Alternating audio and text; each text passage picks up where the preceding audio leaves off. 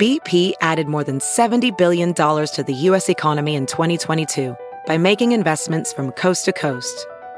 Investments like building charging hubs for fleets of electric buses in California and starting up new infrastructure in the Gulf of Mexico. It's and, not or. See what doing both means for energy nationwide at bp.com/investing in America. This episode is brought to you in part by Noom. Forget one-size-fits-all diets. With Noom, you get a personalized weight loss plan that's tailored to your lifestyle. No food is off limits.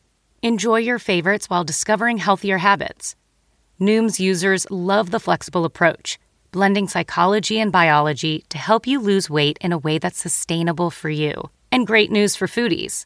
Noom just released the Noom Kitchen Cookbook with 100 delicious, healthy recipes. Stay focused on what's important to you with Noom's psychology and biology-based approach. Sign up for your trial today at Noom.com. That's Noom.com. Grab your copy of the Noom Kitchen wherever books are sold.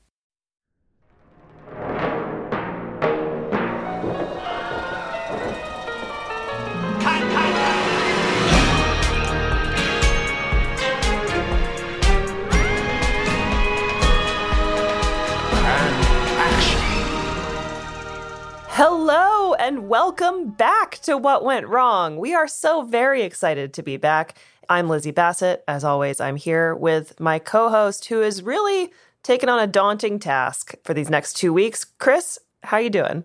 I'm doing well. Adrift, but well. That was a bad pun. Marooned 5 Lost? over here. We are very excited to be talking about Lost, one of the most influential television shows of the last 25 years. Also the first time we've covered a television show on this podcast, although I would argue the pilot is effectively a movie in and of itself. But before we get to that, we got to tell you guys what we've been up to during our hiatus. Mostly Chris and David. I actually did take a lot of naps. Lizzie had some good naps in there. Lizzie, would you like to tell them about our new website? Boy, would I ever. We have it's not even a new website. It's our only website because we didn't have one before now. It's pretty awesome. Go check it out. It is www.whatwentwrongpod.com. It's very cool. There's lots of things on there, including little bits about us, a way to reach out to us directly, information about our Patreon, information about what episodes are coming up next. And that is also where you can find special announcements about other things that may or may not be coming soon. Chris, speaking of our Patreon, I think we have some changes there. You wanna hit us with it? I do. So, based on user consumption data that I have perused, we are going to consolidate our tiers into 3 tiers. We're going to keep our $1 tier, and that will give you voting privileges. So all of you cult classics, that will give you voting privileges for all of our polls. We're going to be doing one poll every 6 weeks. So every third episode is going to be a poll. We are then going to move our ad-free feed to the $5 tier. And that is going to be our main offering at the $5 tier. It is an ad-free feed. We are limiting our interviews and Rip from the Headlines episodes going forward. They may occasionally show up, but they're not going to be an offering because we want to put as much time as possible into the actual podcast because that seems to be what you guys are most interested in. And candidly, we don't have the time to do polls right now. And then we are going to keep our full stop tier. That is $50. You get a shout out, but we're actually bolstering that tier. We are adding a bunch of merch options that will ship to you once per quarter that you are subscribed to the full stop tier. So that is going to include a hoodie and many other fun things, including a tote bag, mug, etc. So if you guys would like to see those designs, you can check out the full stop level on our Patreon. But we are also going to be selling merch options on our website. So don't worry, if you are interested in merch, you can check out our website, www.whatwentwrongpod.com. Head on over to merch. You can get a hoodie, you can get some pins, you can get a mug, you can get a tote bag, you can get a t-shirt. That is the update on our Patreon. And just a heads up, these changes, as they go into effect, a number of you will be kicked off the current tier that you're on. Use that as an opportunity to take stock, decide whether or not you want to continue in this relationship. No hard feelings if you don't. And then you can sign up for the tier that you prefer. And again, everybody that's at our free tier level, that will continue to exist. But if you want to vote, you need to join the $1 tier. We appreciate all of your guys' support and want to make sure we're able to fulfill everything that you're paying for with these tiers.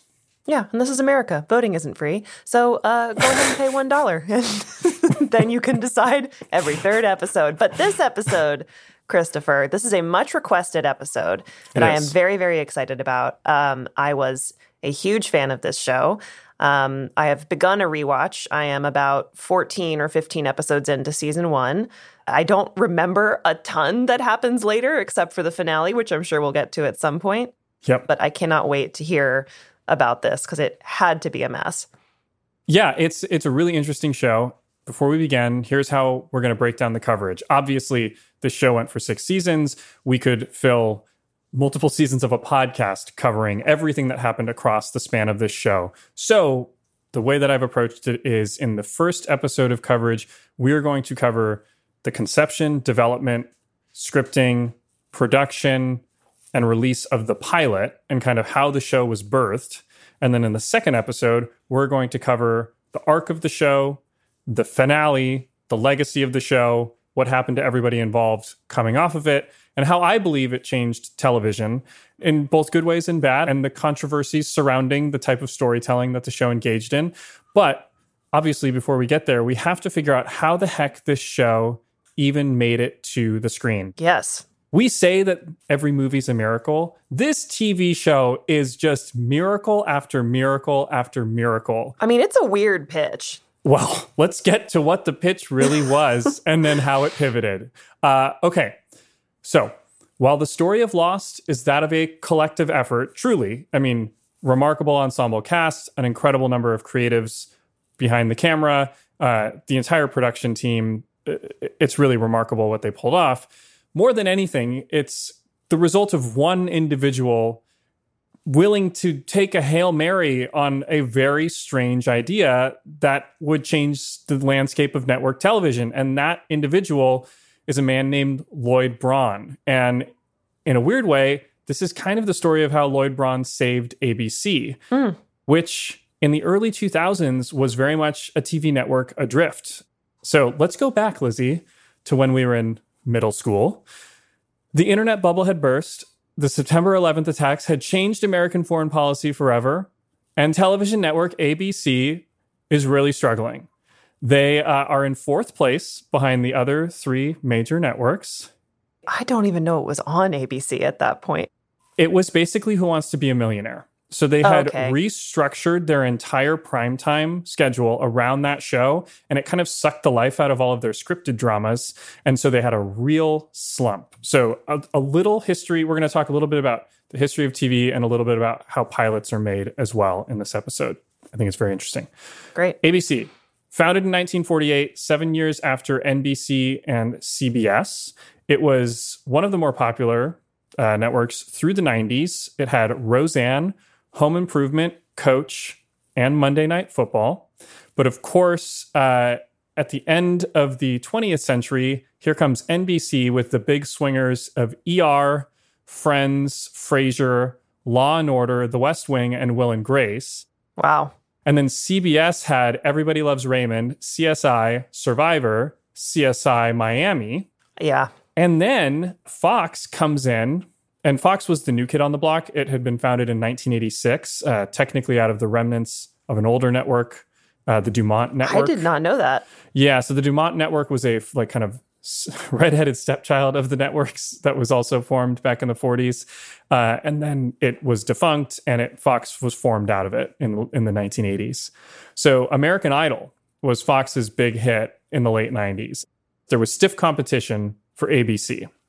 So in early 2003, Lloyd Braun, who had been an entertainment attorney earlier in his career and had turned into becoming a media executive, he had also famously encouraged David Chase to pursue the project that would eventually become The Sopranos. Oh, wow. So he had a lot of influence at the time. And he was a couple years into his tenure as chairman of ABC Entertainment, and it wasn't going well, obviously, because they were in 4th place, and he was vacationing in Hawaii. And so, according to Entertainment Weekly, he was struck out of the blue with an idea that would prove to be life-changing, although it wasn't exactly what Lost would be yet. He thought, okay, Tom Hanks' Castaway, huge box office hit, $430 million against a $90 million budget, meets Survivor, which had been crushing it on CBS for 3 years. A little bit of same, but sure, I get it. It's Castaway, but if there were more Wilsons and they were people, yes, I got it. That's literally what it was, because when he first came up with the pitch, he thought, it can't just be a guy in a soccer ball. No, it's a volleyball. And yeah, the volleyball, that's right. Yeah, exactly. A bunch of guys and 0 volleyballs. Exactly. So Ron goes to a corporate retreat with fellow ABC executives the next month. There are about 50 people there. And I guess he actually had a primary idea that he was supposed to pitch, but he couldn't get the Lost idea out of his head. So he pivoted at the last minute. He pitches Lost. And apparently the response is less than enthusiastic. As he later put it, quote, I felt like the only Jewish guy at a Ku Klux Klan rally, which was a hardcore quote. He did, however, win over one important supporter with his pitch. Then head of drama at ABC, Tom Sherman. Sherman had recently overseen the development of Alias, the J.J. Abrams Jennifer Garner thriller, which, even though it was a critical hit, it was not a top 10 Nielsen rating hit. It actually hadn't even cracked the top 50, I believe, in television ratings yet. Again, a lot more people watched TV then. It had 8-figure viewership numbers. It just wasn't at the that was bad. top of the pile. Yeah. I know, exactly. Now people would kill for that many viewers. Quick side note too, the Nielsen rating is a calculation of the percentage of their panel that watch each program. So a 10 is not 10 million people. It means they're assuming 10% of the viewing population has watched a show. I didn't know that, so I just wanted to clarify. I didn't know that either. So Tom Sherman loves Survivor Hanks, we're going to call it for right now. And so Braun says, develop it quietly. He's on thin ice with his superiors at Disney, and he doesn't want, any missteps at this point.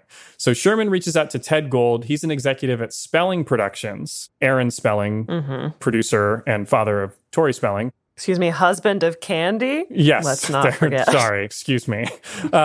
So Spelling Productions actually had gotten its start with ABC. And in the mid-'80s, they actually held 1/3 of ABC's primetime schedule, which was wild. That's how big this company was. They actually went public in 1987, which is wild. And then in the 90s, they'd had a bunch of successes with Fox, Beverly Hills 90210, Melrose Place, and then they did Seventh Heaven for the WB.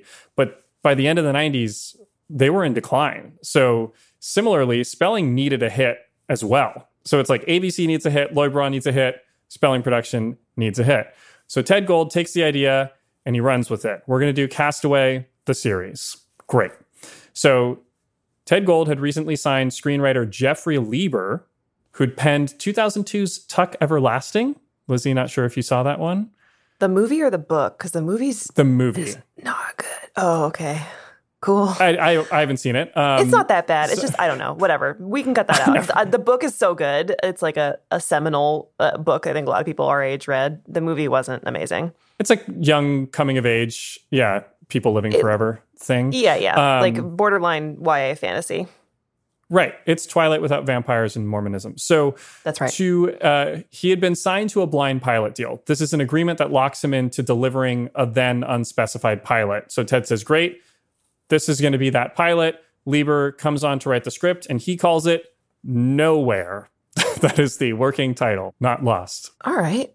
So Lieber spent a week or so creating an outline for the show. You can find this outline online. Oh, the cool. bones of the series will be familiar to any Lost fan. The show would follow a society putting itself back together after a catastrophe, specifically featuring a doctor, a con man, a fugitive, a pregnant woman, a drug addict, a military officer, and a spoiled rich girl. Of course, the key decision that Lieber made was hewing to the direction that the show be realistic, because that's Castaway. So he'd intentionally written it in the vein of Lord of the Flies. There was no mysticism. There were no monsters. So he was brought into ABC in September of 2003. So this is roughly 6 or 7 months after the idea had first germinated with Lloyd Braun. And he pitches the story to Tom Sherman, head of drama.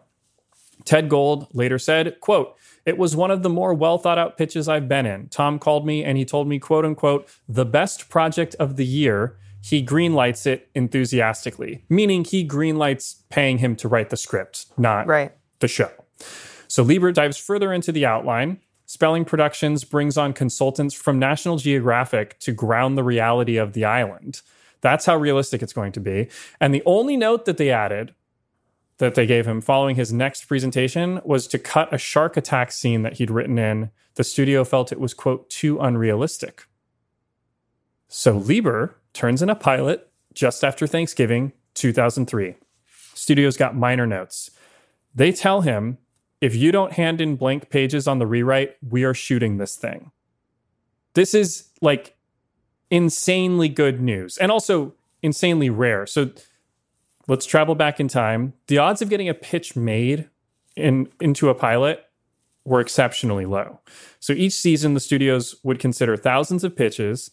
Of these pitches, each studio would purchase around 100 pilots. So in 2003, ABC purchased 80. Of those 80, 15 to 20 would actually be produced, meaning the pilot would be shot. And of those 15, only 7 or so would actually make it on the air. And of those 7, between 1 and 3 would last longer than a season. So you're talking a 1 in multiple thousand chance of actually going to series. And they were telling him, this thing's amazing. We are definitely shooting this pilot. Also, I just want to call out, and correct me if I'm wrong, but like this was, even as you're describing it now, this is a large scale, very expensive pilot. Like this is not I mean, it's contained to a certain degree, but we're not talking about like Will and Grace in terms of something that they're testing. And that was somewhat unusual at this point, wasn't it? Like this is like movie quality action they're talking about for a TV show, a network TV show. Yes, absolutely. I do think that the way that it was being pitched, it's likely that they felt that after the first couple of episodes, they would be able to build a set, basically, like a Gilligan's Island kind of vibe. Oh, no. not in tone, but in production. I say that based on the later response the studio had to the actual filmed pilot. I don't know that for a fact here, but it seems to be their assumption. Okay, a couple of other numbers just to show how much network television has declined in terms of the pilot process. In 2013, 98 pilots were filmed across the 5 broadcasters. That's ABC, CBS, Fox, NBC, and the CW. And that number had fallen to 35 in 2022. So wow, it's declined drastically. COVID, it was a big part of that. Now, obviously, a lot more shows are purchased and sent straight to series than had been before with the advent of streaming. Okay, so December holidays roll around. They send Lloyd Braun Jeffrey Lieber's script. So he has not read the script until this point. It has been Tom Sherman and Ted Gold giving Lieber notes. And basically the plan is we send it to Lloyd Braun in December. He greenlights it. We go to casting in January with his notes. Like that's the schedule because they need to film in February and March so they can deliver in April and May. That's pilot season. And we're in 2003 heading into 2004. And this comes out in 2004, right? Oh, yeah. Okay. All right. Here we go. All right. Here we go. Lloyd Braun takes Lieber's script to the La Quinta Resort in Palm Springs. He reads it and he really, really, really doesn't like it. Unclear why exactly he doesn't like it. He wanted more smoke monsters. I don't think he knew that necessarily, but yes, he did. And I think he'd be the first to admit he didn't know what he wanted exactly. Lieber was kept on to do another rewrite, but he was operating without a whole lot of top-down direction. So he turned in a new script a week later. I believe this was January 5th, 2004. You can read that script online. I'll get to why I think and why one of the producers ultimately thinks it didn't work. And it's a really interesting point, and it's not dissimilar to our Galaxy Quest conversation. So late that afternoon, after he turns it in, he gets a call from Jonathan Levin, the head of spelling, saying, "It's over, you're done." From all accounts, Lieber had delivered exactly what Lloyd Braun had asked for, which was ironically the problem. He had centered his pilot on one simple idea. Can these people reinvent society on this island? There was no larger mystery at play. Specifically, the island was not a character. Mm-hmm. It starts in the air before the plane crash. It follows kind of exactly the structure that a lot of people, I think, would pitch. And it's very well written. It kind of follows all the expected beats of, we're going to get there and everything's really difficult and we need to figure out a way to get off of this island, without going at each other's throats. But again, there's no mystery. There is some mystery about folks' backstories, but not to the extent that it was taken in the finished product. Okay. Tom Sherman goes to Lloyd Braun and says, Lloyd, we gave it a good swing. Why don't we develop it for next year's pilot season? Lloyd Braun turns to him and says, Tom, there's no next year for us. At that point, it was clear to me that I didn't think any of us were going to be surviving. This was the time to take a shot at a show like this, end quote. So Lloyd Braun knew that if he didn't do this now, he was going to get fired anyway for the performance of ABC. And so he'd never get the opportunity to greenlight Lost ever again. The project would die. And they are 6 months behind where they need to be in delivering this project. So he calls J.J. Abrams, creator of Alias, and asks him if he'll take a look at the project. J.J. Lens Flare Abrams, put him in. He's ready. Lizzie, let me ask you something. You've got a moderately successful podcast that requires you to watch a boatload of movies, right?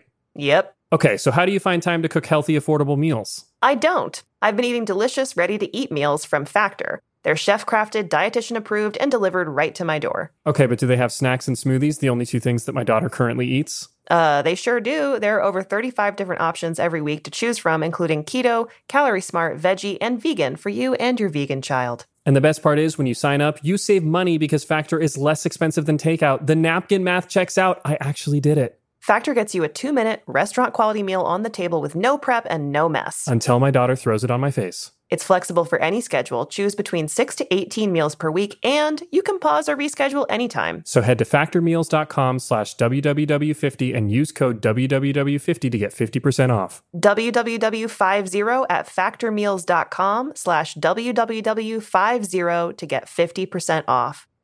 If debit is your go-to card, Discover thinks it's time you get rewarded too. So, check out Discover Cashback Debit, a game-changing checking account with cash back on everyday debit card purchases. That's right. Cashback isn't just for credit cards anymore. Whether it's a movie date, flea market find, or midday latte, you can start earning cash back. And did I mention there are no fees, period? Check out transaction eligibility and terms at discover.com/cashbackdebit. Discover Bank, member FDIC. Hey, it's Kaylee Cuoco for Priceline. Ready to go to your happy place for a happy price? Well, why didn't you say so? Just download the Priceline app right now and save up to 60% on hotels. So whether it's Cousin Kevin's Kazoo Concert in Kansas City, go Kevin, or Becky's Bachelorette Bash in Bermuda, you never have to miss a trip ever again. So download the Priceline app today. Your savings are waiting. Go to your happy place for a happy price. Go to your happy price, Priceline. So a brief history on J.J. Abrams. He is the son of television producers Gerald W. Abrams and Carol Ann Abrams. He had first broken into the business at 16 when he wrote the music for Don Dohler's 1982 sci-fi horror B-movie, Night Beast. It's a trauma film. If you're interested, you can find it online. In the late 80s, he collaborated with fellow Nepo baby Jill Mazursky, she's the daughter of writer-director Paul Mazursky, to write Taking Care of Business, which was made, and it starred Charles Grodin and Jim Belushi. I have not seen it. He then penned 1991's Regarding Henry, which I have seen, and I enjoyed. I saw it when I was younger, and that's Mike Nichols directed, Harrison Ford film. It's a little schmaltzy, but it's fun. He then worked on the development team, the Propeller Heads, which was a group of Sarah Lawrence alums tasked with developing computer animation for Shrek. They're actually hired by Jeffrey Katzenberg. I mean, the guy's remarkably talented, and he's doing this all in his 20s. He wrote the Danny Glover, Joe Pesci film Gone Fishin', and he actually did a credited rewrite on Armageddon, and he has a shared credit on that movie, which I had... That makes sense. I didn't know. I think it's great. So it was in television, though, that Abrams really carved out a lane for himself. And so Lizzie's nodding, I'm sure you know. By 2003, still a few years shy of 40, he was batting 2 for 2 on the small screen. His first show, Felicity, which he co-created with Matt Reeves, had just finished its 4-year run. Kerry Russell had won a Golden Globe for her work on the show. And Alias was wrapping up its 2nd season. It was performing even better. And again, Jennifer Garner won a Golden Globe for her performance on that show. Great shows, really fun. Seminal shows of the late 90s, early 2000s. Fun fact, Abrams composed the opening theme music for both of those shows. Really? I had no idea. Yeah, he's a talented musician. His daughter is a very talented musician. I'm not sure if you've ever listened to Gracie Abrams. I believe she opened for Taylor Swift during a bit of her tour. Wow. Yeah. But did he cut Kerry Russell's hair? Because there's something to answer for. I don't know. That's beyond my domain. All right, so Bron calls, and of course, it's J.J. Abrams. He is in the middle of prepping another pilot for ABC because he's one of their star producer directors. It's called The Catch, but Bron says, look, take a look at this pilot. If anyone can crack it, it's you. Apparently, he really almost begged him. He told Abrams, quote, I know it's an impossible drill, but I believe in every bone in my body that in your hands, this is a huge hit show. So, January 8th, 2004, again, the Nowhere draft that had been sent to Bron was January 5th, so we're moving very quickly. Yeah. Producer Brian Burke, who had worked on Alias with Abrams, meets up with Abrams at Kate Mantellini, a restaurant in Beverly Hills, presumably for drinks, at 11 p.m. He finds him working on the script for The Catch, and Abrams goes, I need you to read this script, Nowhere. And Burke's like, why, is it good? And Abrams is like, no, because I don't have time to read it. And Lloyd Braun asked me to. As Burke later said, quote, to this day, JJ has never read the original script. Wow. So Burke reads the script, and I'll let his criticism speak for, me. I read it as well. And his criticism is that it lacks mystery. And I think that's fair. Again, not Jeffrey Lieber's fault. His direction was to be more realistic. He did exactly what he was asked to do. Exactly. By the end of the first act, you knew all the characters, their fears and desires, and it was simply a story of survival. So the conversation between Burke and Abrams shifts to an idea that Burke had long wanted to pursue, a show that combined various sci-fi elements, and Abrams said, quote, what if we did that on a deserted island? So Abrams calls Bron the next day and says, quote, look, I have a version of this, but you are not going to like it. It's more Michael Crichton than it is Castaway. There would be a hatch on this island, and you would start to learn truths about these people that aren't immediately obvious. It's a weirder version than you want to do. Really quick, it's unclear who came up with the hatch and when it was developed, because I read that it was Abrams after that first conversation. I also read that it wasn't until Damon Lindelof came into the picture. So I don't want to erroneously... My money's on an old Damon, but... I don't want to erroneously assign credit on the hatch. I could not figure out exactly where it came from. Okay, so Bron replies, quote, no, I love that version. I want an outline of that version by the end of next week. Oh, my God. So there was one request. For the love of God, JJ, please keep everything in the realm of scientific fact and have an explanation for everything. Well, JJ threw that right out the plane window. He says, of course. Yeah, no problem. So he's chest deep in The Catch. He can't take a flyer and just drop it for this weird whatever it was going to be show. Bron says, no problem. I'm going to send you a writing partner. Yes. So on Monday, a 30-year-old Damon Lindelof walks into Abrams' office wearing a Star Wars Bantha Tracks t-shirt. According to Lindelof, quote, JJ accused me of wearing it for the purposes of impressing him, knowing he was a Star Wars nerd, which was absolutely correct. Aww. So Damon Lindelof now, of course, is a titan, but at the time was kind of a small fish, especially compared to J.J. Abrams.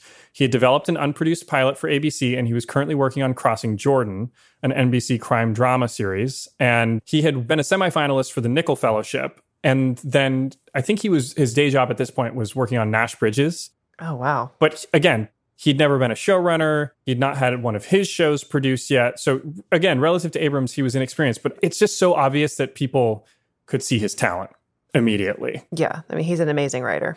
He is. And Abrams is the first to say it. He said after that first meeting, it was obvious that Lindelof was the guy for the job. He sat down and he pitched in the first meeting the cold open of the pilot. Open up on Jack's eye opening. He's wearing an Armani suit. He's disoriented. He pulls the vodka bottle from his pocket. He doesn't know what the hell happened, wanders down the beach. Holy shit, there's a plane. So Abrams and Lindelof spend the day breaking story. So this, I think, would be like Monday, January 11th, following Braun sending Abrams the script. So as Lindelof put it, quote, "We left feeling completely jazzed. In addition to the hatch, the flashbacks, Jack waking up in the jungle, we had the ending of the pilot would be that there was already a transmission going out that had been repeating on a loop for so long that the castaways knew they were host. That all happened on the very first day. The working title that Lindelof put on that first outline, which you can also read online and is really cool. Lizzie, any guesses? The Hatch, the others? I don't know. The Island. Oh, that was my third guess. Yeah, very good guess. One other thing they decided, Jack would die midway through the first episode. Ooh, keep that note. Harsh. Sorry. It's my least favorite character in the whole thing. Okay. No shade to Matthew Fox. I think he's a great actor. That is just one of the most annoying characters on TV to me. I just never liked him. Well, you and Seth Rogen in Knocked Up. So throughout the rest of the week, Lindelof would come in to break story with Alias producers Jesse Alexander and Jeff Pinker, along with Brian Burke, while JJ was finishing his script for The Catch. So JJ's splitting his time between the two shows at this point. Abrams would then meet with Lindelof in the evening. They'd do a brainstorming session. On Thursday, January 15th, Abrams turns in his revised pilot for The Catch. On Friday, January 16th, Abrams and Lindelof send a 21-page outline of The Island to the studio. On Friday, that afternoon, Abrams gets a call from the studio. They love the rewrite of The Catch. They're definitely going to shoot it. On Saturday morning, January 18th, 10 days after sending the Nowhere pilot to Abrams, Lloyd Braun green lights Lost without a script. Oh my God. So, what had sealed the deal? Two things. First of all, Lindelof had the brilliant idea of populating the island with people who didn't really want to be rescued. So this is where I say that it ties back to Galaxy Quest. If you guys remember in our episode, and if you haven't listened, give it a listen. In the initial draft, Tim Allen's character didn't want to continue to play the captain. And the guy that was brought in to do the rewrite said, no, he should want desperately to be the captain. And that shift in perspective gave them the spine of the movie. And Lindelof wanted to diffuse the audience's desire that the characters escape the island by giving them all reasons to want to stay. That's so smart. Super smart. They then gave it a flashback structure that allowed them to leave the island to show the characters and how they got there. And then apparently Braun was so excited by this idea that he read the script, I guess, on his way to an agent's house. And he got there and said, quote, "They've done it. It's ER. They've done it." He has that outline framed in his office to this day. That's awesome. So by interweaving so many subplots, Braun could feel confident that the show wouldn't be too reliant on one source of tension.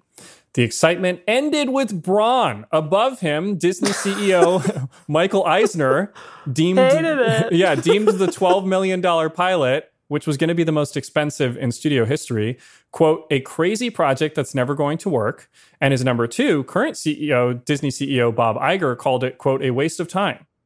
In a later interview with IGN, Damon Lindelof referred to Braun's decision to greenlight the pilot as, quote, "a final f*** you," end quote, from Braun to his superiors, knowing that he would likely be fired for ABC's performance over the prior 3 years anyway. Nice. All right. They got the green light, Lizzie. What could go wrong now? I'm going to go with everything. Well, this is an enormously complicated pilot, and they don't have very much time. They do not have very much time. They have less than 12 weeks to write, cast, shoot, edit, VFX, score, and turn in a 2-hour pilot that would take over a month to film and cost more than anything ABC had ever spent before. That's insane. The solution? Get creative. All right. What does that mean? Well, you're about to hear it, and it's amazing. The people on the show deserve the keys to the city. In order to get casting underway, Abrams, Lindelof, and the producers started writing placeholder audition scenes before the actual pilot so the actors would have something to read, sides, as they're called in the industry. Abrams quickly realized he wouldn't be able to shoot both The Catch and Lost. Realizing the potential that this crazy deserted island idea had, he opted to push The Catch to the following pilot season. Spoiler alert, good call. The Catch was shot a year later, but was not picked up. Lost was his baby now. So, Spelling Productions was kicked off the project when Jeffrey Lieber's script was ditched. So Spelling Productions was out, and in is Touchstone Television, which is Disney's TV production arm, and obviously Bad Robot, J.J. Abrams' production company. So J.J. Abrams immediately hires Sarah Kaplan. She's a veteran producer. She had produced Alias, and she's going to produce the pilot. They have a start shoot date of March 11th, 2004, which is giving her just, I think, exactly 6 weeks to prep a show that doesn't have a script.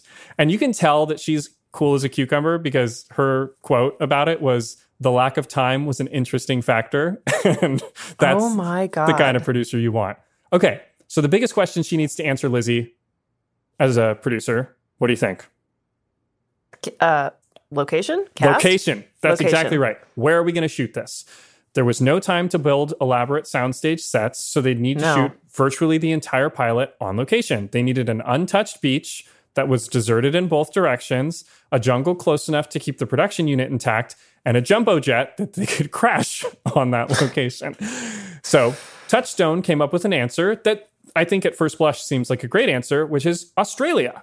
Australia has jungles and they have beaches. Sure. Kaplan books a trip to begin scouting there, even though the best beach location was a plane ride away from the nearest jungle. Plus, if the show were picked up, the actors would have to relocate to Australia, something that might scare off talent during the casting process. So, Kaplan, knowing in her gut that Australia was not the answer, canceled her flight the day of and told the production to book her a trip to Hawaii. Not to flee, but to scout. So she carries this 21-page outline to Honolulu, meets with the film office, and says, look, in 5 weeks, I need to crash a plane on the cleanest beach that you have for a show that doesn't have a script yet. And the Honolulu film office said, no problem. And they showed her Mokulea Beach Park in Oahu. It's actually a public beach that is big, beautiful, and has road access. And it was right next to the jungle. Only downside is apparently there were a lot of squatters on the beach, and there was a legal issue that basically meant they could not kick them off the beach. So they just kind of coexisted with them, and they became the others. No, I'm just kidding. They actually like free extras are they in there? Maybe, but apparently it didn't cause any serious problems, or at least was not written about. Okay, so the production gears off, and Damon Lindelof dives into the script while J.J. Abrams assembles the rest of his team. A couple I'd like to note: Mark Worthington, production designer. He had previously mostly been an art director on feature films, although after Lost, he would go on to be the production designer on American Horror Story, Watchmen, Mythic Quest, a ton of other amazing shows. Commercial and music video cinematographer Larry Fong was brought on to be the DP. Apparently, ABC was not stoked about this choice because he hadn't done really anything in the narrative space. But J.J. Abrams was insistent. This needs to look like a movie, and this is the guy to do it. And he was right. I mean, the movie. And look at Larry Fong's credits. He shot an incredible number of films now. So, aside from a few days shooting plain interiors on a soundstage in LA, so less than 1 week of shooting, the entire thing was going to be on location in Oahu. So, from a production perspective, Lizzie, any guesses what the next big question to figure out is? Casting.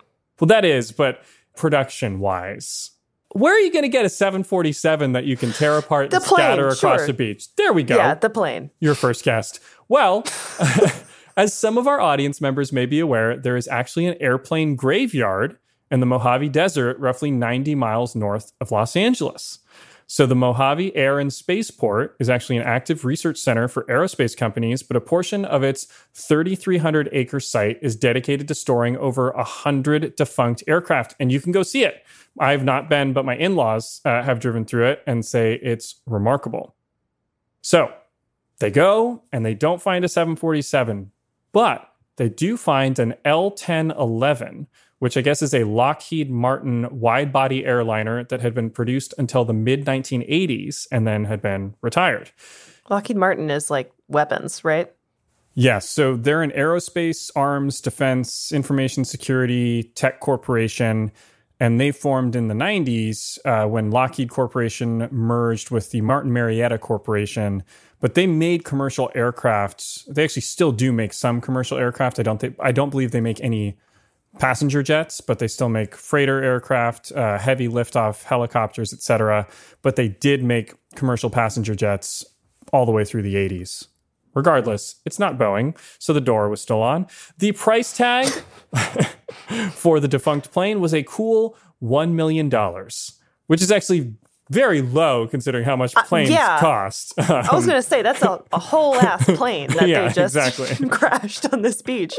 Well, that was a problem. Getting a whole ass plane that doesn't fly anymore to Hawaii is really hard. And all of the barges out of Long Beach were actually booked up until after their start date. So they had to use a giant cutting machine to cut the plane up into smaller sections. And then they put these on the backs of trucks, drove them to the Bay Area, and then barged them across the ocean. The timeline worked out so that they would get to Hawaii literally just in time for the shoot. And the studio suggested using CGI to make the plane look bigger. And it was Abrams that said, no, all these pieces need to be real, with the exception of the interior of the spinning turbine that sucks the gentleman into it. So that wing that's hanging over everybody, that's a real 70-foot wing that's being held up with a 100-plus foot crane over the set with everybody running around underneath it. Wow. Yeah. So a couple of other important production team members. Thomas Fisher handled the special effects, meaning physical effects. He's a veteran of the trade, and he obviously did Titanic, listen to our episode, True Lies, Terminator 2, Total Recall, Last Action Hero, listen to our episode, Rambo, and many, many, many more films. Okay, Lizzie, you've mentioned casting a couple of times. Yeah, because I'm excited. I want to get to this part. We're here. It's time to talk about casting. Great. And Lost is, I think you would agree, a triumph of casting. Yes, 100%. Yes, it is. Like the show is so fun because of the mystery, but it's made by the cast and learning more about them. And I think for me, I don't know if you felt this way at the time, it felt like these amazing actors that I'd never seen before. 100%. I mean, I was young, but again, like this is the first show that I remember being like appointment television, and I didn't know who any of these people were. And there are a few reasons for that worked in the production's favor. So starting your story with a downed international passenger jet means you need to fill it out with an international group of actors. That's one thing. Which is also cool and was not necessarily a given for a lot of shows at that time. It's a very diverse show for the time. And further, when you're casting off of an unfinished pilot script, you have the flexibility to cast the best actors you can find and adapt the various roles to them. The other unexpected advantage they were so far behind the rest of the pilots that all of the established actors had booked roles on the other pilots. That's no discredit to the wonderful actors they got for this show. It reminds me of that Moneyball quote, Jonah Hill as Peter Brand. I think it's a good thing that you got Damon off your payroll. I think it opens up all kinds of interesting possibilities. And it's the same sort of thing. It opens up the field to look at people that have been overlooked for some reason or another that actually might be diamonds in the rough. Look around. You can find cars like these on AutoTrader, like that car right in your tail. Or if you're tailgating right now, all those cars doubling as kitchens and living rooms are on AutoTrader too. Are you working out and listening to this ad at the same time? Well, multitasking pro, cars like the ones in the gym parking lot are for sale on AutoTrader. New cars, used cars, electric cars, maybe even flying cars. Okay, no flying cars, but as soon as they get invented, they'll be on AutoTrader. Just you wait. AutoTrader. So, as I mentioned before, Lindelof is writing sides, scenes for actors to use in their auditions in tandem with the pilot itself. As actors were brought in, characters were completely reconceived on the fly by both Abrams and Lindelof. Lindelof then could adapt his script in real time to fit these actors. So it became like a really fluid process. As Lindelof later told Entertainment Weekly, quote, "We did not want a lily white cast, so we said, bring in people of every color and every ethnicity for every role, and in some cases, both genders," which led to a lot of roles changing ethnicity or gender at the last second. And we'll get into that now. It's not 100% clear which roles were written when casting began, but we can look to Damon Lindelof's initial outline from January 12th, 2004 for some hints. So here are the characters that are in that initial document. Jack. Sorry, Lizzie. Written as the alpha male, described as our guy, the lead. Quote, "The first thing we see in the show, cool, intelligent, handsome, self-deprecating, a natural-born leader. And his name is Jack, so he can't possibly die except for the part where he does." End quote. They were really adamant about him dying. So Kate was actually written as the show's actual hero. Following Jack's death, midway through the pilot, she would become the group's leader. The storyline that she was supposed to have or might have was that she was married and her husband had gone missing. Given her motivation to explore the island to find him, she'd then fall for another survivor during the season, only to then find her husband at the end of the first season. Drama. That storyline obviously was, is it Rose and Bernard who got that storyline, more or less, the older couple? Yeah, a little bit. Just that he's missing for most of that season, yeah. Right, so they kept that in there. So then you had Charlie. He was described as James Dean, Han Solo, Bruce Wayne. He bristles under Kate's direction despite carrying a torch for her. Okay, this actually became Sawyer. Yes. Like, you know what I mean? Yeah. Like that's more Sawyer. Clearly. Okay. They had a character named Teddy who was described as Jamie Kennedy in Scream, kind of like the, pop culture. It kind of feels like the Damon Lindelof character in the story. I think they collapsed parts of him into Hurley. In the final version. Maybe into Charlie as well. A little bit. Yeah. Yeah, maybe. They aged Charlie down specifically for Dominic Moynihan. We'll get there. So then Mike and Walt were in there more or less as is. Dr. Danji, this is like a man he's an engineer, very into technology. This role really morphed into Saeed. They collapsed like a different military role, and this one into Saeed. Mm-hmm. Sawyer was initially written as the convict, more straight villain, posing as an air marshal first. So that storyline obviously got shifted to Kate. You had Feely, a master manipulator who wasn't actually on the plane. Ethan. So that's, and then like the others in general kind of conceived here. Shannon was apparently more of like a femme fatale, less Paris Hilton. Listen, if I have one bone to pick with the first season of this show, it is Shannon's hair. Who are they hitting? Go back and watch. She has perfectly flat ironed, blow dried hair that has like a early aughts 2000s flip at the end. They're all looking good. No beards are ever grown. Listen, some of them look like TV rough. She looks ridiculous. She looks like I got my first flat iron in 8th grade and I was Shannon. Like, it makes me so mad every time she's on screen. Feels consistent with her character to me. They also had this guy named Curtis who was the muscle. I think he just kind of got shoved aside. I would also just like to read a note that Lindelof put in the document. Basically, he was just like, what are we going to do with the red shirts? Which, like, they needed people to die, but he didn't know what to do with them. So he wrote, quote, "Is it just me or is it kind of weird that 30 idiots are just hanging out with our core group and they never talk?" And I thought that was a funny observation because it kind of becomes an issue in the series later on. Yeah, there are people just showing up and you're like, I've never seen you before. I've never seen you before, yeah. Okay, so the team needed to find 14 series regulars in 3 weeks. Yeah, it's a ton. That's 3.5 a week. So where to start? Casting director April Webster, kudos to you, Miss Webster. Wonderful work. Very prolific casting director. Yeah, they decided to begin with Kate, the lead of the show at that point, and one of the first actresses to come in and read for her was actually South Korean actress Yoon-jin Kim. Oh. I'm going to come back to her in a second. The first person actually cast, I believe, was Hurley, the lovable lottery winner, originally written as a 50-year-old redneck, according to producer Brian Burke. That was until they caught sight of Jorge Garcia stealing scenes as a pot dealer in an episode of Larry David's Curb Your Enthusiasm.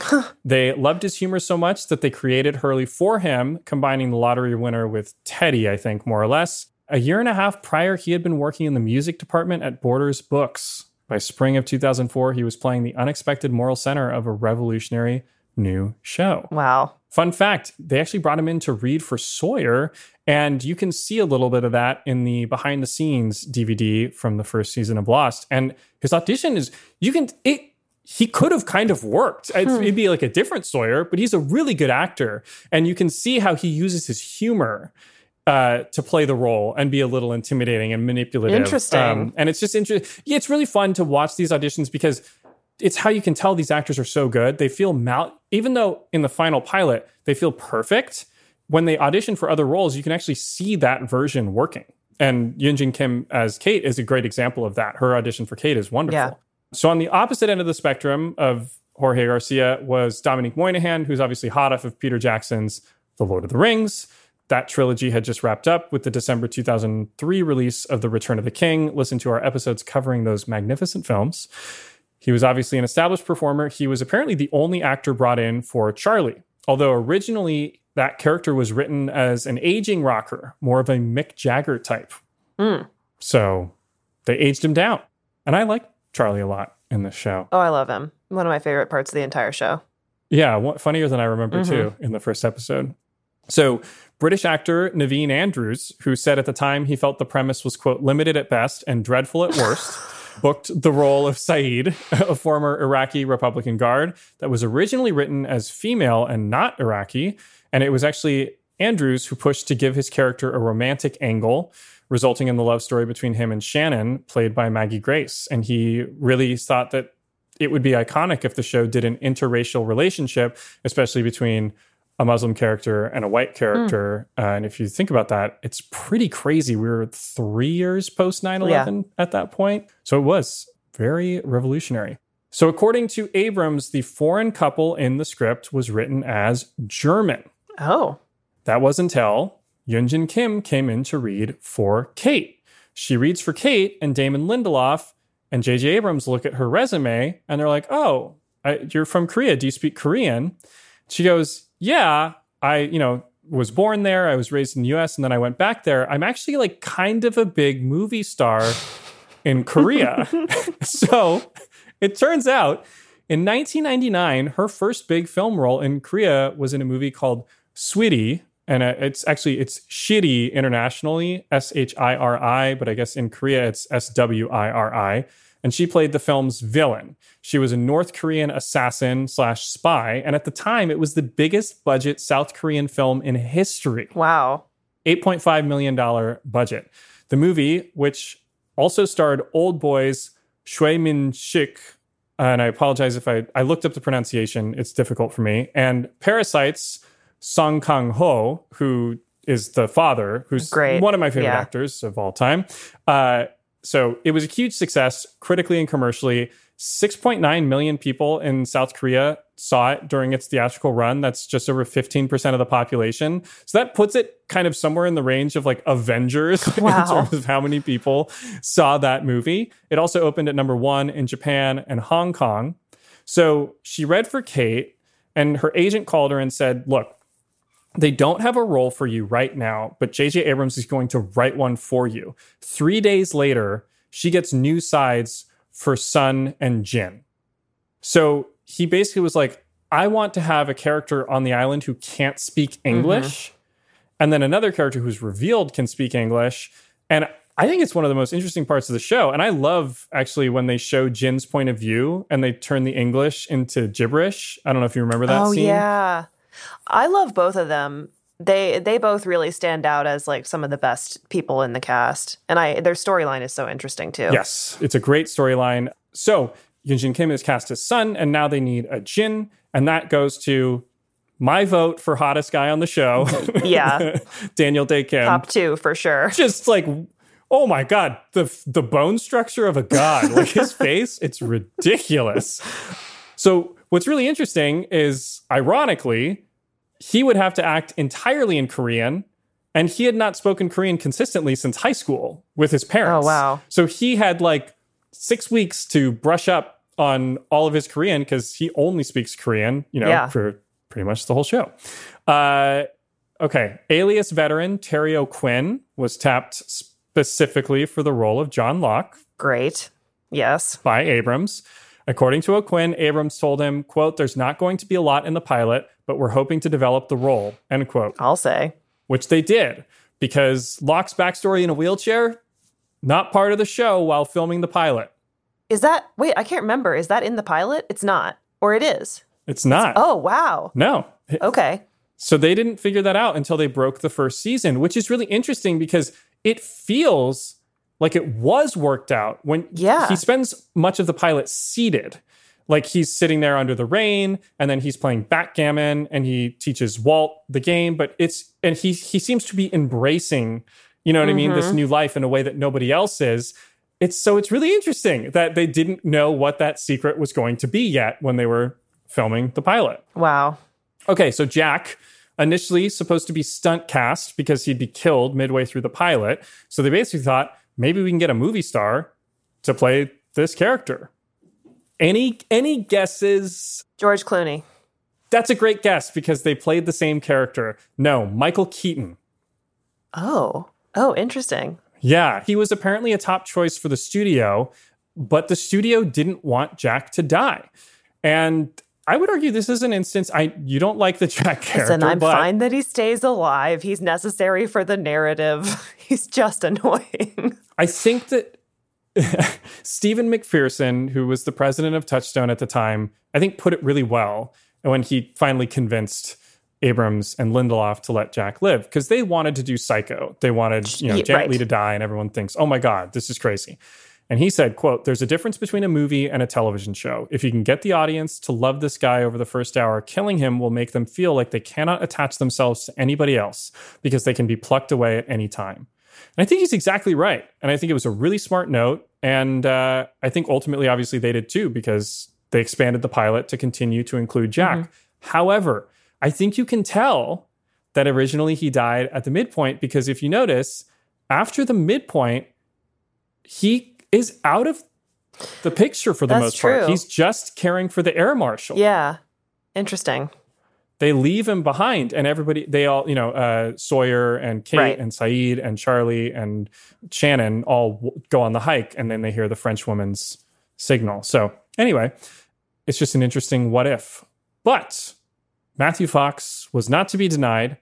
He was known at the time for Fox's Party of Five, which co-starred Neve Campbell, and he came in to read for Sawyer initially. That makes sense. Yeah, he was then brought back in to read for Jack. He came into the room sweaty and out of breath, literally playing the scene as if he'd just been in a plane crash. Lindelof and company were sold on the spot. They had their Jack. And he's great. I think he's very well cast. Josh Holloway's journey to the show is probably my favorite because of his honesty about it. He'd started his career as a runway and print model in the early 90s. He transitioned to acting in 1999 and basically just nabbed like bit parts as the good-looking guy, here and there, but it was not working out. When Lost was being cast, he was ready to leave the profession entirely. As he told Entertainment Weekly, quote, "I was done. I was saying, acting, off. Acting had kicked me in the teeth so hard. I had just received my real estate license in the mail 4 days before. I was going to build my real estate empire. The chance to audition for this came along, and I was like, it, one last hurrah." Aww. He goes into audition, and Brian Burke says, quote, "You could hate this guy, but also want him to be your best friend," end quote. They had their Sawyer. And I agree. I love Sawyer. I love him. I think Josh Holloway's great in this show. I do too. And he's just really endearing. And he's so funny and so offensive. And his nicknames for everyone are awful, but great. And he really sells it. I really like him. Yeah, I do too. I love him. All right. Now, as we said, casting director April Webster had begun this process searching for their Kate. At the time, she was the show's true lead. And I would argue she remained its female lead after it was decided to let Jack live. So they look high and low. They look at hundreds of actresses. They're pressing up against their start days for shooting. They're getting desperate. Enter 2 audition tapes that had been mailed from Canada. Both actresses were flown to LA to read in person, and the less experienced of the two had done a few commercials in Canada, worked as an extra in Canada, and played a corpse twice. That was everything on her resume. Wow. And her name was Evangeline Lilly. According to producer Brian Burke, and this feels a bit apocryphal, but it was in the book I read, so I'll tell it. Her audition was fine, but her hair was obscuring her face. So Abrams tells her to pull her hair back and show us your real performance. And everyone was struck by both her beauty and talent. And I know it's like she's all that, taking the glasses off and she's suddenly really, you can't hot. tell that Evangeline Lilly is gorgeous. I know. Regardless, she won the role, but that added an unexpected complication. She's Canadian, which means she needs a work visa yesterday. The producers suddenly need to explain to the government why an actress with a, quote, blank resume is indispensable to their $12 million pilot. The woman whose last credit is corpse is a must-have. So they're 1 week out from shooting and the permit still hasn't arrived. If you remember, the first week is on the sound stages in LA. Evangeline Lilly obviously has one scene as Kate in the flashback with the U.S. Air Marshal. The week begins, still no permit. They push her start date to the following Monday. Meanwhile, April Webster, Brian Burke, and Tom Sherman start looking at backup actresses because they don't know if they're going to be able to keep Evangeline. At the same time, she's in LA. She's there for 2 weeks, just in a hotel room, waiting to find out if this work visa will come in time to literally change her life. Oh my God. I cannot imagine how stressful that was. Yeah. Fate was in her favor. The call came in on a Friday. The visa had been approved. Her first real role in Hollywood was the female lead of the most expensive television pilot in history. As she later put it, quote, "I'm the opposite story of Josh Holloway. He hates it." Harold Perrineau, Malcolm David Kelly, Ian Somerhalder, and Emily DeRaven rounded out the cast. It seems like they were just great fits for their roles. You got one wrong there, Chris. I think you actually meant my baby. Oh, sorry. That's right. Emily DeRaven. My baby. I gotta tell you, that gets old. As someone with kids, you would be very concerned about your baby if you were in a plane crash. Production begins on March 11th, 2004. As I mentioned, they shot the plane interior scenes first, the flashbacks to the plane crash, then relocated to Hawaii to get to work. The production was kept under wraps until the local government got so many calls about concerns over the plane crash on the beach that they had to reveal that they were shooting a TV series about a crashed plane. The first shot on location was Jack, Kate, and Charlie going into the jungle to find the plane's cockpit and pilot, and then fleeing from the island monster. Speaking of island monsters, the studio was like, do we need an island monster? To which Lindelof and Abrams said, yes, we do. And a question many would ask for years. They didn't know what it was. Not even the cast knew what it was. I don't think as we Harold still Perrineau don't.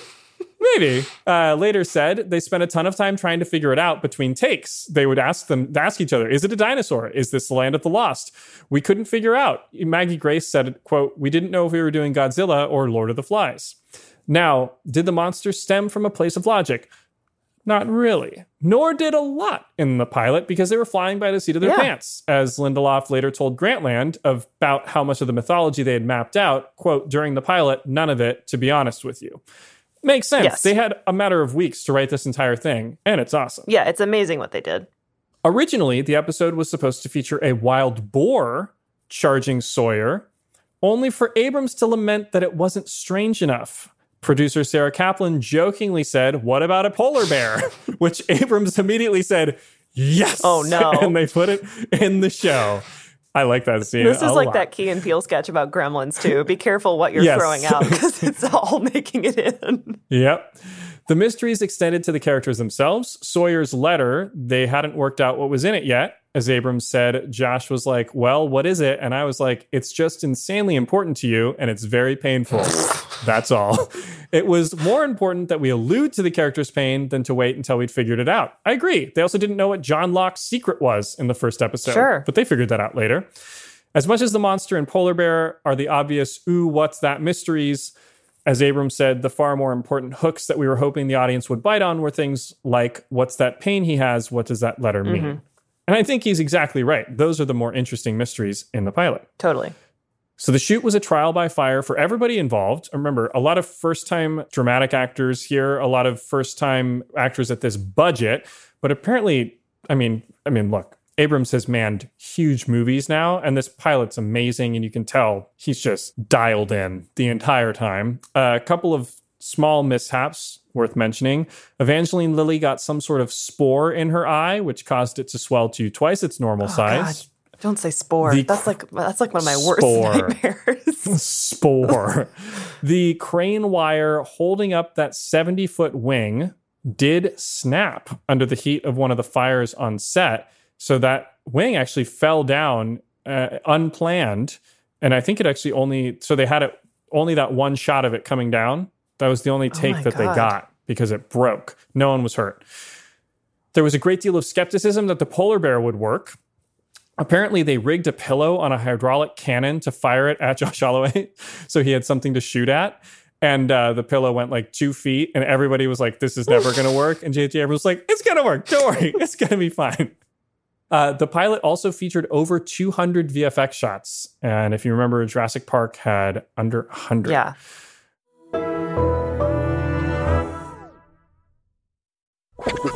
Now, midway through production, there was one crucial casualty, not actual death. I mean, a firing.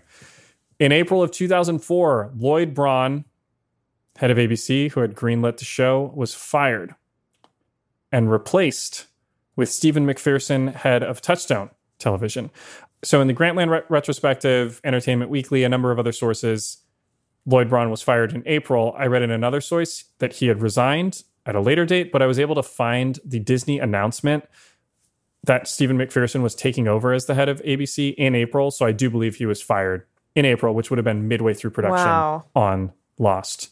We'll get to Lloyd Braun getting the last laugh on this in a couple of ways. Don't worry. The studio, though, was now terrified that they'd just spent at least $12 million. I've read reports upwards of 15 on something that would never last as a TV show. So they send a last-minute request to Abrams and Lindelof. Quote, can you shoot a closure-providing ending in case the pilot becomes a TV movie instead of a series? Oh, no. They had just thrown as many mysteries into the pilot as possible to encourage people to watch the next episode, and now they needed to write a 5-minute scene that answered all of them. As Lindelof put it, quote, it's like telling somebody to design the fastest car in the world, and they do that, and 5 minutes before they start up the assembly line, they say, can it also be a boat? So Abrams and Lindelof obviously knew it was an impossible ask. Abrams goes to the studio and politely says, no. Well, I think he handled it exactly right. He said, look, tell me what to shoot, and I will absolutely shoot it, but I don't know what that ending could be. Yeah. And the studio, to their credit, quickly realized they had no idea what it could be. So they finished the shoot with the scripted ending, which is what you see in the final pilot. They try to send out an SOS. They discover the French woman's 16-year-old SOS. And Shannon translates it with perfect hair. So enraging hair. They wrapped the pilot on time. Lloyd Braun claims under budget. Who knows? However, its fate was in a precarious place. Stephen McPherson had reasonable, I would say, reservations about the show during the development process. However, when he saw the pilot and they tested it, he realized they might have something special on their hands.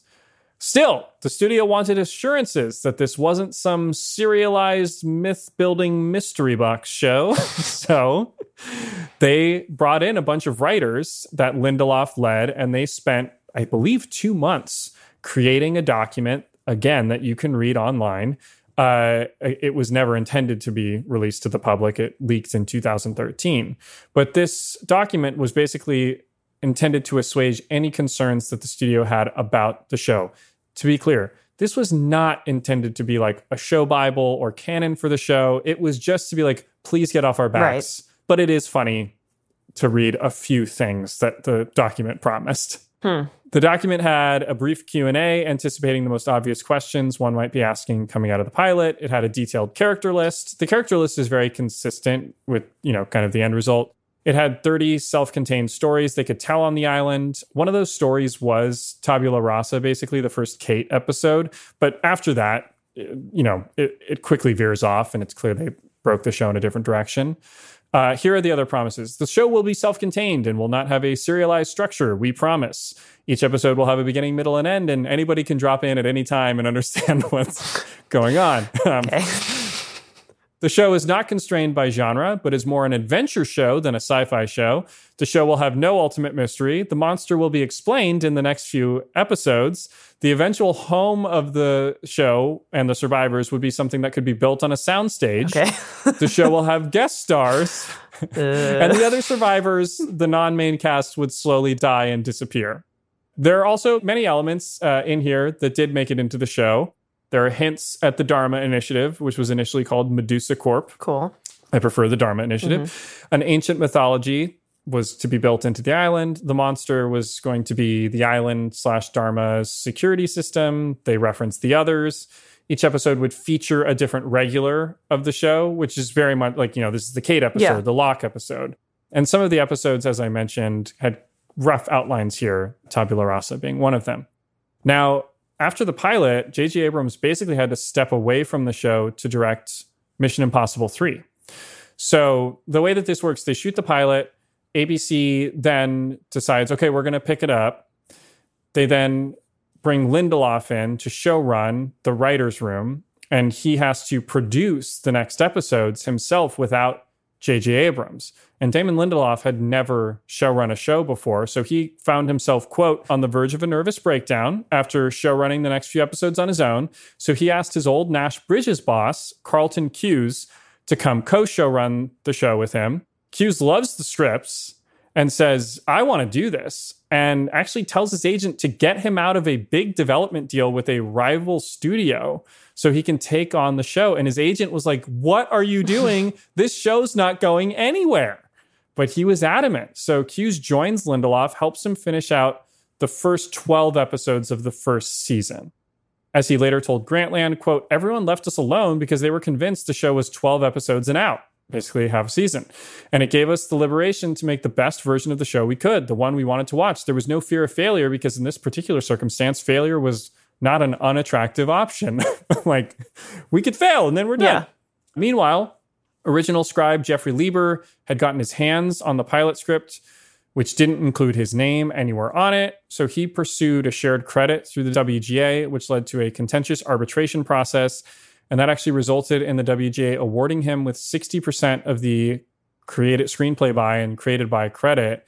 Apparently this left a lot of people on the Lost production side and the studio side feeling like he was benefiting financially from work he hadn't really done. He later spoke to this, and it seems like, to his credit, he didn't understand that tonally they were going so far in a different direction. Like, he just saw a lot of the characters overlapping when he read that first script. And he just read the pilot, right? That's right, yeah. I can see how that would not be as clear from that episode. Yeah, exactly. So according to Grantland's 2012 retrospective on the series, which is really worth reading, ABC's marketing team gave the show an unexpected boost.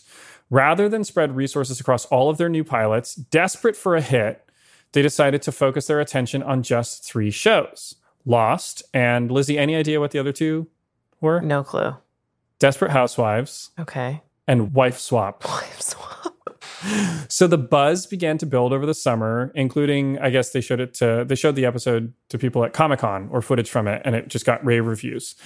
So Lost premiered on September 22nd, 2004 to 18.6 million viewers.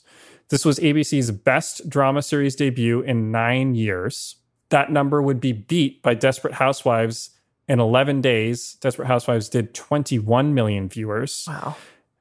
These 2 shows, along with the spring 2005, so mid-season premiere of Shonda Rhimes' Grey's Anatomy, changed ABC's fate. All had been developed and greenlit by Lloyd Braun. Wow. Who had been fired specifically for, in part, greenlighting Lost. Of course, Braun did slip one by the studio. After he was dismissed, he got a call from J.J. Abrams. He met up with Abrams and sat in front of a microphone and recorded one fateful line. Previously on Lost. Oh my God. That is Lloyd Braun's voice. And nobody knew for years until Howard Stern, who's a friend of Lloyd Braun's, actually put it together because they never credited Lloyd Braun. And he asked him, is that your voice? And it is indeed. That's amazing. I think they pitched it down a hair to hide it. Now, not everyone was happy about the release and success of Lost. I mean, the cast gets to live in Hawaii, make a lot of money. Jeff Lieber, the original screenwriter, later told Chicago Magazine that when he saw the pilot and realized how different the show really was from the one that he wrote, he felt like a fraud.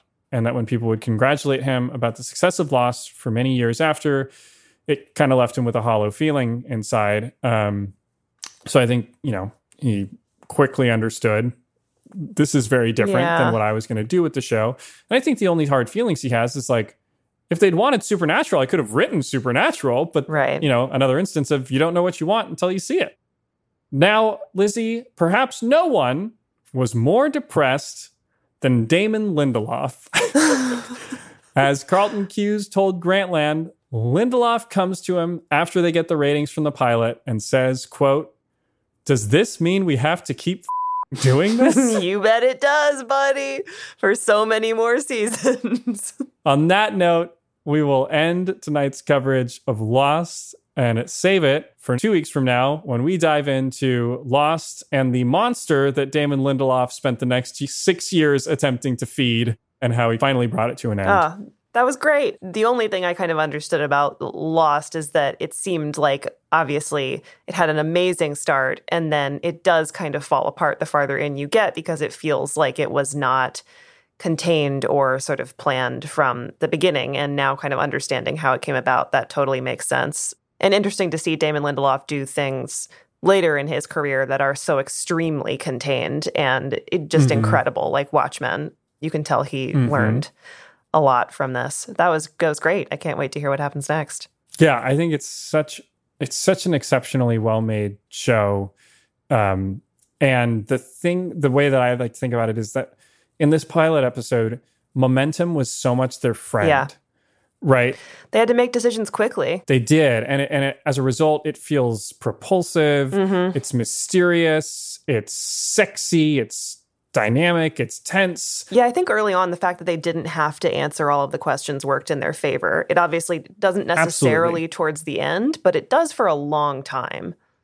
Yeah, and it's really great. And I think it's, like you said, it's a double-edged sword when you get to play fast and loose like that. But I'm a huge fan of the series. I'm excited to talk about the ending in 2 weeks. And I think it's also an example of it is a business of taking risks. The successful stories are.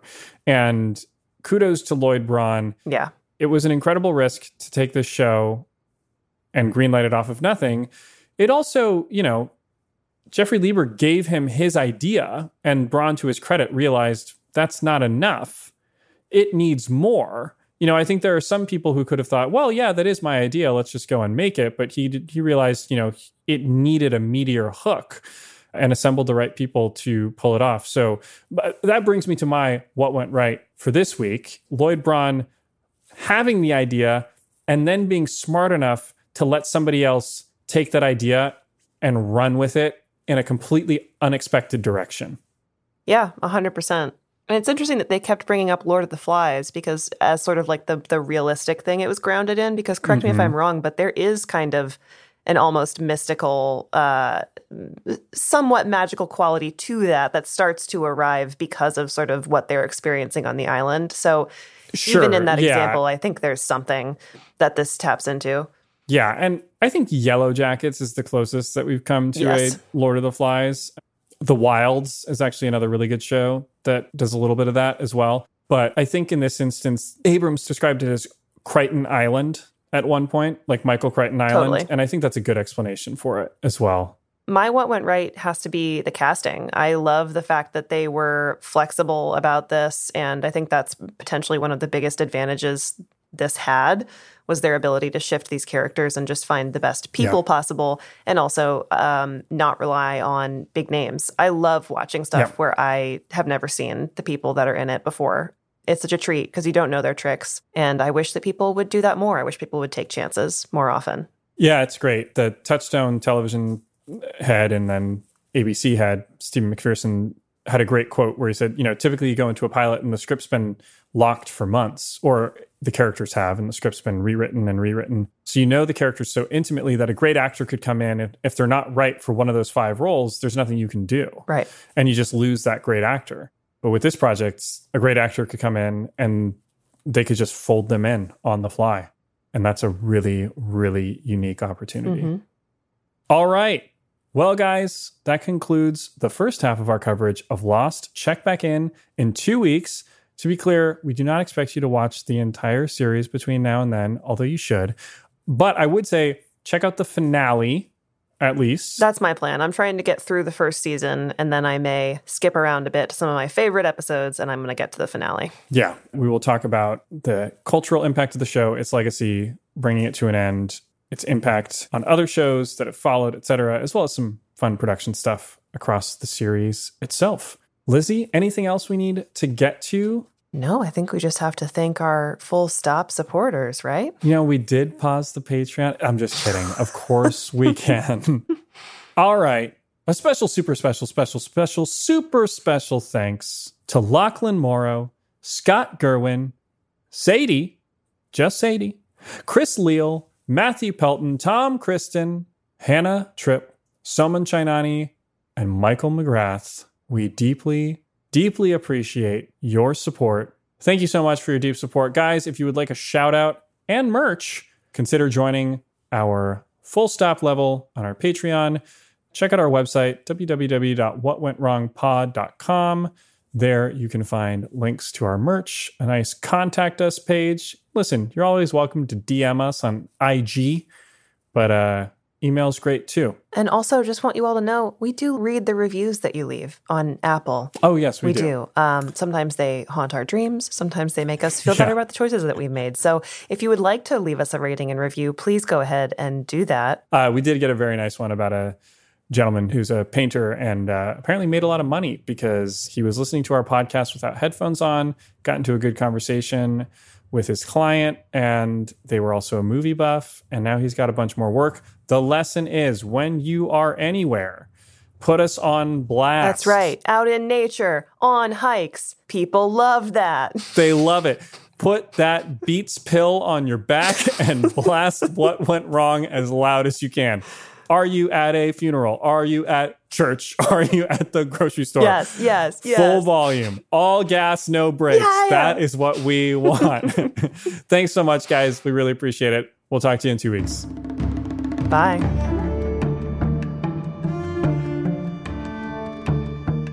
Go to patreon.com/whatwentwrongpodcast to support What Went Wrong and gain access to bonus episodes, video content, and more. What Went Wrong is a Sad Boom podcast presented by Lizzie Bassett and Chris Winterbauer. Editing and music by David Bowman, with cover art from Euthana Uos.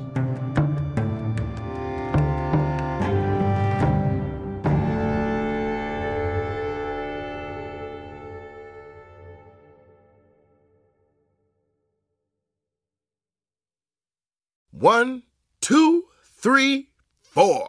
Those are numbers, but you already knew that. If you want to know what number you're going to pay each month for your car, use Kelley Blue Book My Wallet on AutoTrader. They're really good at numbers. AutoTrader.